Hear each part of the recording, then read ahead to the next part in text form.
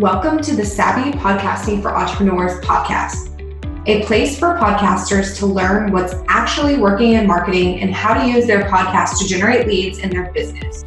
I'm your host, Jenny, and I'm so excited that you're here.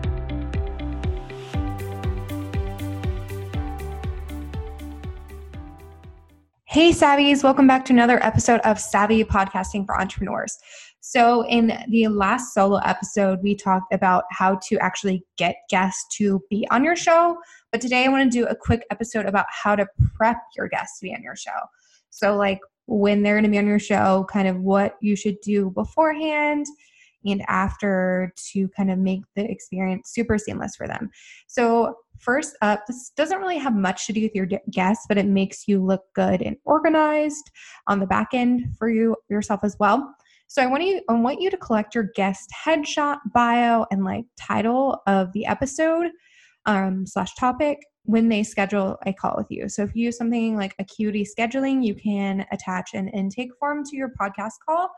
And basically it allows them to submit a headshot, bio, kind of whatever information you want from them. So it's super helpful and you get all the information up front and it makes you look really organized. I've had so many people comment on my process whenever people schedule to be a guest on my podcast. They're like, wow, this is so easy and seamless. And, I want to implement this for mine.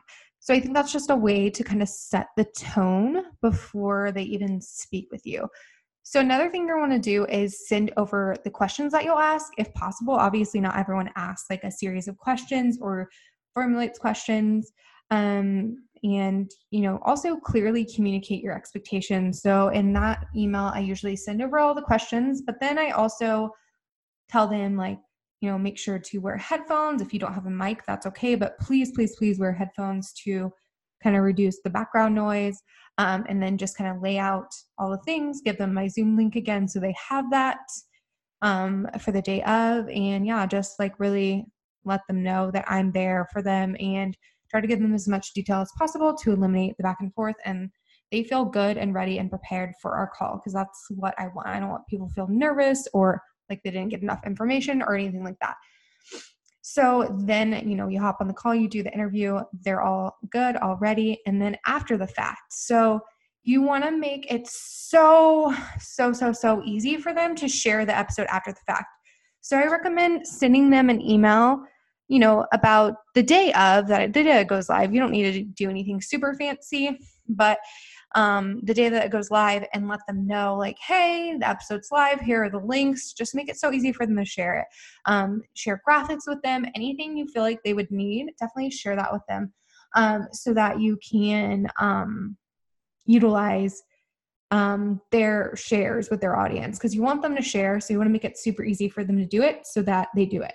And like I said, just link all the images, link the actual episode itself, tell them where they can find it. So all the different channels, all that stuff, and just make it easy for them to share because the easier you make it for them, the more likely they are going to do it and the more you will get in return from their audience. So that's pretty much it for this episode. Super easy, but I just think it's really important to do these things. And then also another thing I just thought of, if you haven't told the release date, like when you record, if you don't have that off the top of your head, definitely send an email the week before or something and say, hey, your episode goes live in a week so that they're prepared for it. And, they can add that to their content calendar. Like, okay, cool. I'm going to get the graphics, in a week, and then I'll share on the day that it goes live. So I think that's another great thing to do. So just make it so easy for your guests to share, so easy for your guests to show up and know exactly what you're going to be covering so they don't feel nervous or like they don't have enough information. And then also make it easy for yourself when you get their headshot, bio, episode, topic, and all that good stuff. So you just want to make it easy for your guests to be on the show and to share after the fact because, making the process easy just makes it easier not only for you, but for them too. And that's what you want. You want them to be like, wow, I loved being a guest on this person's show because they made it so easy for me. So that's pretty much a wrap for this episode. Super quick. But we'll see you in the next episode. Thank you so much for listening to today's episode. You can find all the details from this episode by going to www.savvypodcastingforentrepreneurs.com/episode-122. make sure to join the Savvy Podcasting for Entrepreneurs Facebook group for daily prompts, updates on the podcast tips and tricks, and so much more. See you next time. If you enjoyed listening to this episode, make sure to subscribe to the podcast on your favorite podcast player like Apple Podcasts, Spotify, or Stitcher, and leave a review. You can find us at savvypodcastingforentrepreneurs.com and on Facebook and Instagram at Savvy Podcasting for Entrepreneurs.